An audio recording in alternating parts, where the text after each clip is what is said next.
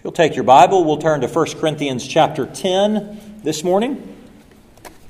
There's a lot to say in 1 Corinthians 10. That's the reason this is our third sermon. In the first sermon, we looked at verses 1 to 13. We're reminded that those who follow Christ would flee from every kind of evil.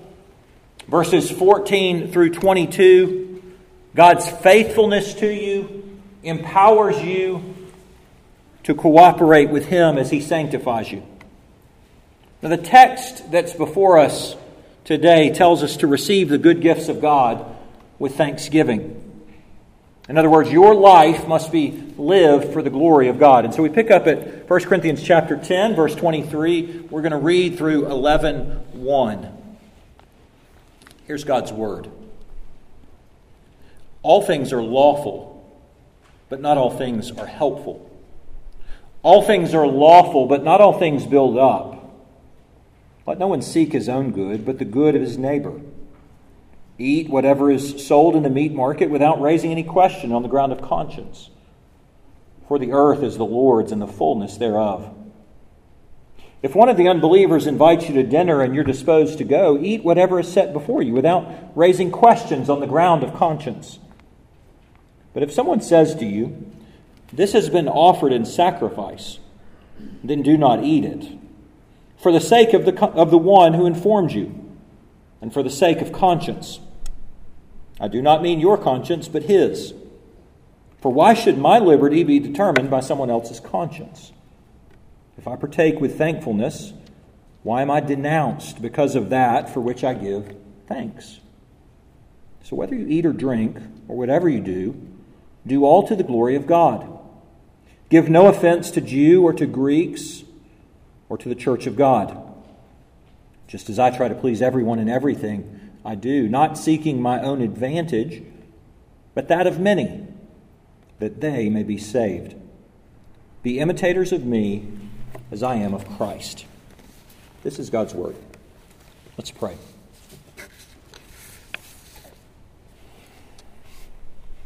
Heavenly Father, we pray for the help of your Holy Spirit. We recognize that without that Spirit, we are reading words on paper. And yet, with the help of your Spirit, you nourish your people on the very words of life. Give us ears that we might hear what your Spirit says. And I pray, God, once again, that you would be willing to use an ordinary, sinful, crooked stick like me to point the narrow way to Christ Jesus. We pray this in His name. Amen. Your understanding of freedom is a pretty good predictor of how you will live out that freedom. A couple of months back, I shared with you Booker T. Washington's account of the older population of freed slaves, who upon gaining their freedom chose to return to the plantations of their enslavement because they couldn't even comprehend freedom. In a couple of months, thousands of 18-year-olds are going to arrive in Auburn. And many of them are going to think that this is their first taste of freedom. And from that perception, many of them will make horrendous choices. Horrendous choices with damaging consequences. Some are going to carry those emotional and physical scars through the rest of their lives, all because of what they think they know about freedom. Two examples that tell us that your understanding of freedom is a pretty good predictor in how you're going to live out that freedom. Around my dinner table the other night, we were talking about this sermon. One of my children began to recognize that I was using the term freedom in Christ. And the word freedom sounded different to her ears than the way it's used in a civics or government class. She said, "We keep talking about freedom in Christ. What does that mean?" Well, in John chapter 8, Jesus says everyone who practices sin is enslaved to sin.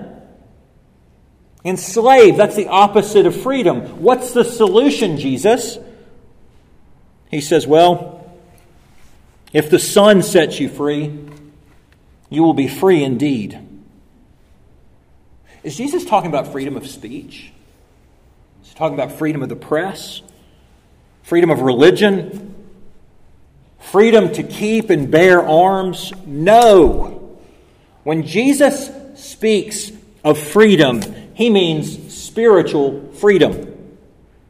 In Christ, you are delivered from sin's dominion over you. And so everything that Paul says about freedom and Christian liberty is guided through the lens of what Jesus has already done for you. He has freed you from sin. And so, every other life decision flows from the deliverance that Jesus has already given to you. Because Christ has freed me from sin, I don't actually want to fall back into it. Because Christ has freed many of you from sin, I don't want to lead you in the name of freedom to fall into it yourself. The whole world tells you that freedom is really just the ability to live your life unhindered, to embrace every desire and indulge yourself. And so maybe you've learned to justify self-centeredness under the name of freedom. Perhaps you've learned to excuse sin under the guise of freedom. In a letter that says a lot about freedom in Christ, true freedom isn't self-centered. True freedom isn't self-serving. True freedom is aware of the glory of God and the good of others. 1 Corinthians chapter 10 says, when exercised rightly, your freedom in Christ points the way to Christ. Now, our main points are drawn from several concepts that interplay with each other in our text. The first is good gifts and good conscience. The second is freedom and thanksgiving. The third is reason and method. And so we'll start with good gifts, good conscience. Let's be clear, this is his phrase. It's the second time that he's used this phrase in this letter, but the people of the church of Corinth began to misuse his phrase, or they began to apply it in ways that he never meant it. He probably said it when he went into the cities that were full of paganism, and there was a synagogue, and he walked into the synagogue, and he said to them who misunderstood the law this phrase. Or when he spoke to address pagans in their worship with all the irrational, quirky, man-made rules that pagans come up with, Paul would say this phrase, all things are lawful. Sometimes what is said is not the same as what is heard. As a Jew now converted to faith in Christ, Paul meant, hey, what I eat and what I drink does not commend me to God. Likewise, what I refuse to eat, what I refuse to drink doesn't earn me the affirmation and the smile of God. None of that matters. The only thing that matters is grace received by faith in the Lord Jesus Christ. And so, of course, all things are lawful. It also reminds us, doesn't it, that there are thousands of circumstances that are not addressed directly in the Bible. And so any mature Christian will apply God's Word with the help of the Holy Spirit into various given situations. But all of life can't be, all of the Christian life can't be whittled down to a checklist of things that Christians do and things that Christians don't do. What they heard is nothing matters. As if Christianity leaves you with no moral law, no help from the Holy Spirit. So you loosely believe that Jesus is God's Son. That's helpful. You loosely hold that He rose from the dead. But those beliefs don't have to influence everything else except your head. So Paul comes back to his quote. He said it back in 1 Corinthians chapter 6, verse 12. And here in verse 23, he says, all things are lawful, but not all things are helpful. All things are lawful, but not all things build up. See, freedom must be viewed through the lens of benefit What would be good for me? What would be good for other believers? It's true, as a believer in Christ, you know something that those who don't know Christ would be confused about. And that is that in proper context, the Christian has far more freedom than the unbeliever would ever presume. Of course, many of you did not grow up this way. So perhaps Jesus was spoken of like he's a cosmic Santa Claus. Sees you when you're sleeping, knows if you're awake, knows if you've been bad or good. Be good for goodness sake. And you live your life going, I hope he doesn't see that. I forgot to make my bed. I don't really want to eat the vegetables. I'm really not doing so well coloring between the lines. Parents, rules inside a home are an essential part of life. But a child's love and acceptance before God cannot be tied to that obedience.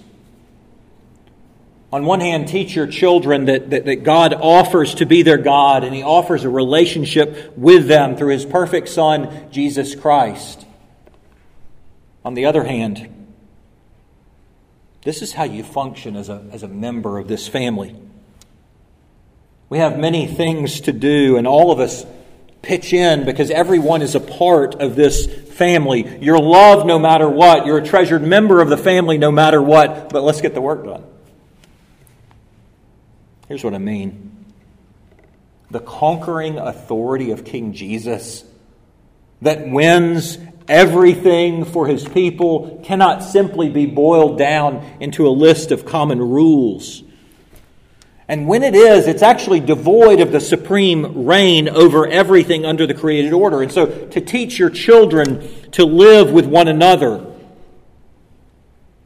as though Christians are those who do not do this or do that, to live yourselves, as though Christianity is just another list of rules, is to rob Christ of a portion of His grandeur. Here's an example. In a Christian school far away, and a long time ago, a teacher who I suspect felt a little bit iffy about Christ's own love for her said to one of my children, if Jesus came in the room, would He be pleased with this sloppy, cursive handwriting? It's not only manipulative and passive-aggressive, it's also telling a lie about Jesus. My handwriting does not determine whether Jesus smiles on me or not, and thank goodness.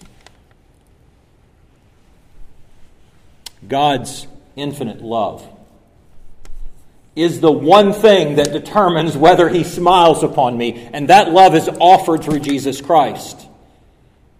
And good handwriting doesn't get better love. Children need to learn cursive? Yep. You and I need to make our beds? Need to eat your vegetables? Yep. I do. But none of those things will make Christ smile upon me. Man-made rules do not earn love from God, and they certainly cannot hold you in security of God's love. You see, all things are lawful. That's a massive concept. God's gift of Christ for us takes this concept of legalism and it knocks it off the table. Rest secure in God's love for you in Christ first. And then think through all that God has given you through a different lens. And here is the end result. And this is why I began in this place. The legalist runs to freedom like it's an opportunity to grab up everything, to gorge on everything, to stuff his face with everything.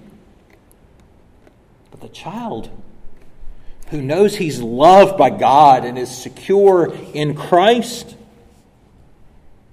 looks at freedom through a different lens. What would be helpful?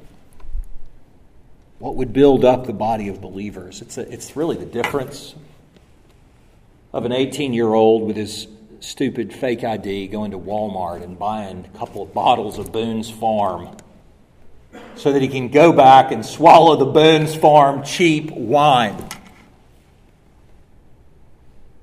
versus a person who's developed a taste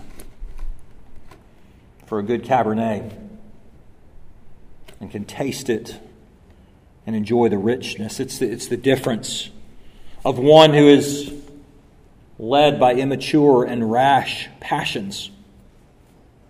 The other is mature, certain, guided by the awareness that a Father who would give me all things wants me to use those things for good. Now he gives you a specific example. It's in verse 25.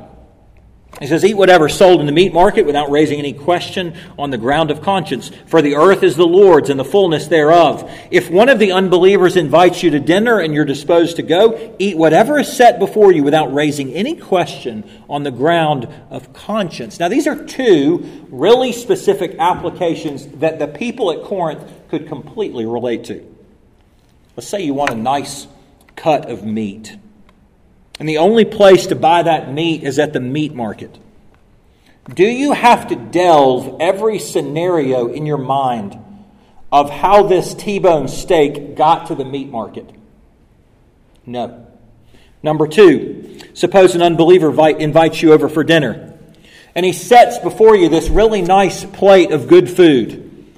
Do you have to think about every single issue that possibly could have occurred with the food before it's brought to the table?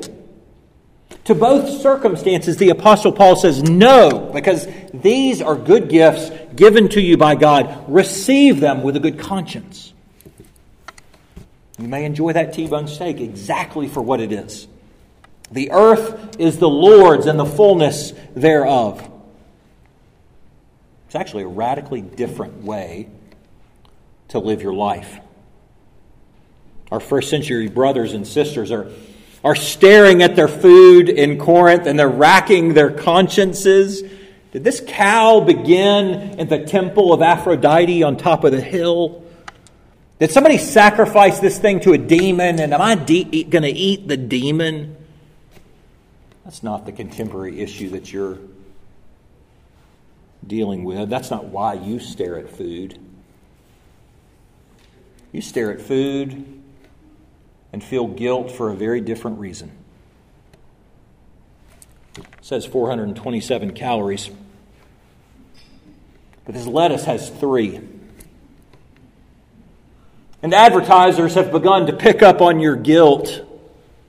And so they use words like decadent and succulent and sinful. And because they want you to think that eating is sinful, they say things like, indulge yourself. And they use these words to make you think like the 18-year-old drunk kid. Yeah. Oh, I'm so evil. They want you to treat the good gifts of God like that? What if you were to take your cues from the Bible? The earth is the Lord's and the fullness thereof. You may eat the cheeseburger. You may have the cookie. You may have the ice cream cone. And all those things given to you by God are not in themselves sinful. You don't have to feel decadent or wicked for partaking of them. You are not indulging your sinful pleasures by taking them. Listen to what the Bible says on matters of food and drink. You will enjoy the good gifts of God that have been given to you, and you will learn not to grab them up like a drunk kid new to campus. Instead, you'll learn to think about it with the thoughtful awareness that all of this belongs to God. And He made it. And it's possible for me to enjoy this. And then you begin to enjoy those things with with a moderation that only seems possible for somebody who understands this is a gift of God. Instead of staring at this good thing in front of you. Instead of trying to think about whether I need to feel guilty, Paul says, what if you looked upward instead of inward? What if you looked at the one who gave the good gift? Suddenly you'd begin to employ a God-given wisdom. Would this good gift of God be a benefit to me? Would it be a blessing to other people? Or do I need to enjoy it because it soothes my anger, helps me when I feel lonely, squelches my guilt, hides my pain and sorrow? Naturally, everything I've just communicated needs to be understood with nuance. But when it's understood, it completely flips how you receive the good gifts God has given to you. This is how you exalt your King while enjoying His treasures. Your freedom in Christ points the way to Christ. Good gifts, good conscience. Next, freedom and thanksgiving. Everything that has been given to you by God is meant to be enjoyed with biblical freedom. It's meant to be received with thanksgiving. And so the Apostle Paul now proposes an example from which you need to think about pointing to Christ. Same scenario. You're invited to the home of an unbeliever. But instead of saying nothing about the food, verse 28, someone says to you, this has been offered in sacrifice. Then do not eat it, for the sake of the one who informed you and for the sake of conscience. I do not mean your conscience, but his. Now, the words used in this scenario actually indicate that the person who lets you know about the food that has been sacrificed is themselves a thoughtful unbeliever. They're actually trying to be conscientious. Perhaps they've encountered Christian sensibilities, and the person is aware that as a Christian they might have conscience matters about this. What do you do in a scenario like that? Paul says you think about the other person. One writer says it would be thoughtless to rebuff such courtesy, to eat, as well as needlessly making the other Christians who have scruples look overly earnest. Here's a couple of examples that you might encounter in our polite Southern Christianish culture. These have both happened to me. They're going to sound a little different for you, but it's common for me to be around a person like you are who might have a little loose speech. They might curse or swear. And while they're using that foul language, they'll say something to me like, hey, what do you do for a living? And I go, well, I'm a pastor. To which the person might say, oh, expletive. I'm sorry for my foul mouth. I cuss too much. What should I say? What should you say in that situation? One option is to cuss right back at them. That'd be unexpected. They'd probably find it funny. But the better way is to be aware that they're trying to be conscientious and continue to guard my own speech for their sake. They have expectations. I'm thinking of them. I'm not trying to shock them. My freedom in Christ doesn't give me a license to be cavalier with my language just because God would forgive me. My freedom in Christ is meant to point the way to Christ. I want to leave them with the awareness that a follower of Christ isn't consumed with filthy language. I've actually been transformed from that. That's the work of Christ. Point to it. Or, I'm at a social gathering. I have an alcoholic beverage because I'm over 21. I know I can receive this beverage with freedom and thanksgiving. And someone who is too far into the evening comes up to me and says, hey, the preacher drinks. I didn't know preachers could drink. They'll say to you, oh, you're a Christian? I didn't think Christians could drink. How do you handle that? One option is to drink that first drink real quick and go grab another one to show them that you can. I'm allowed to drink. A better option is perhaps to think of that other person.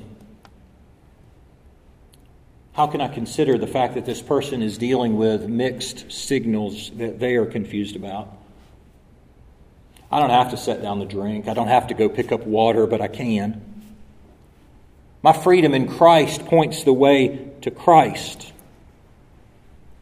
In this case, it might actually be better to exemplify freedom by receiving it with thanksgiving.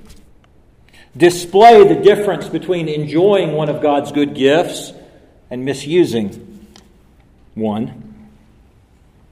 Now, the moment for you will require Spirit-led sensibility. How you use God's good gifts says a great deal about what you believe. It's not necessary to flaunt your freedom just because you can. That's a really immature tactic. Oh, I got freedom. I'll show you. Take a look at verse 29. For why should my liberty be determined by someone else's conscience? If I partake with thankfulness, and why am I denounced because of that for which I give thanks? It's a rhetorical question. You don't want your freedom indicted or denounced or accused because of someone else's perception. And so these matters of conscience apply in two different directions. First, someone else's conscience infringes on yours. Please understand, if liberty to you means getting your rights, then circumstances like this are going to feel like a loss of freedom for you. I guess I can't eat the meat. Guess I can't have the drink. For the last 15 months, some have felt the same loss of freedom over another person's convictions about a mask. But if you understand this passage correctly, you can't lose your true freedom in Christ. Because you cannot lose what Christ has already done for you. You are already free in Him. And so these unusual scenarios that we come across in life are simply new opportunities for us to learn to wield our freedom with love. My absolute freedom from sin allows me to consider what honors Christ and is best for the other person in a given situation. That's actually where this letter is going. Because you've been to weddings and you've heard somebody preach 1 Corinthians 13. Love is patient. Love is kind. Love does not envy or boast. It's not arrogant or rude. It does not insist on its own way. You see, actually, the point is that freedom, rightly understood, builds to the point of love.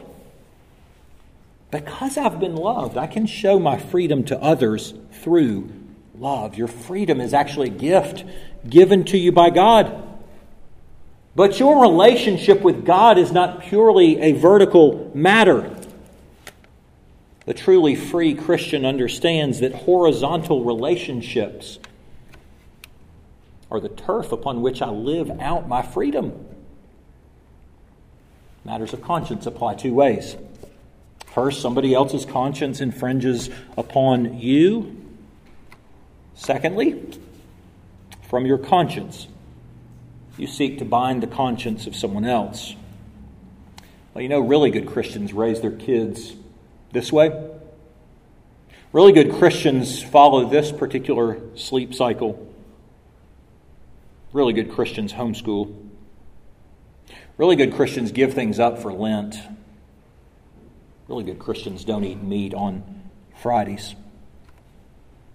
Church history actually tells us that this is how monasticism began. This is why people began to pursue being monks. Emperor Constantine is converted in 312 AD. And after that, very few Christians are martyred for the cause of Christ. And it had begun to be that so many Christians wanted that mark of faithfulness that suddenly, when it's removed, what do the really good Christians do? What do truly faithful Christians do? Well, Justo Gonzalez, in his book, The Story of Christianity, explains it like this. Since martyrdom was no longer possible, these people believed that the true athlete of Christ must continue training, if no longer martyrdom, then for a monastic life.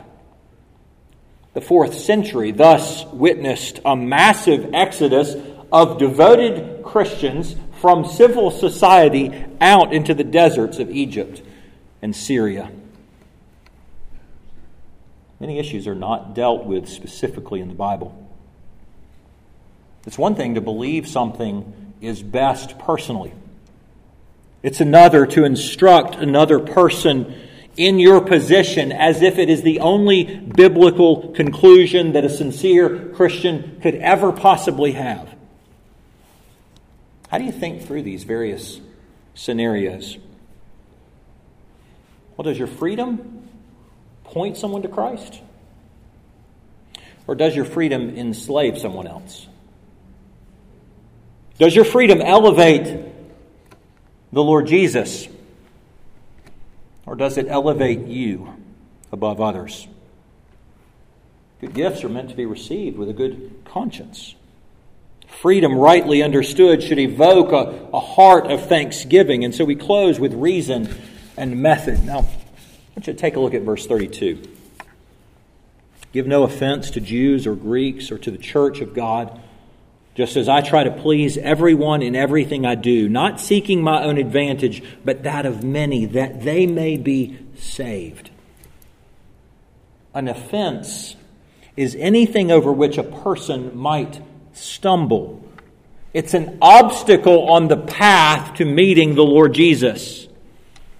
And Paul says, I don't want to trip up either of the two major categories that exist in the church. I don't want to trip up Jews. I don't want to trip up Gentiles. I don't want to trip up anybody in the church at all.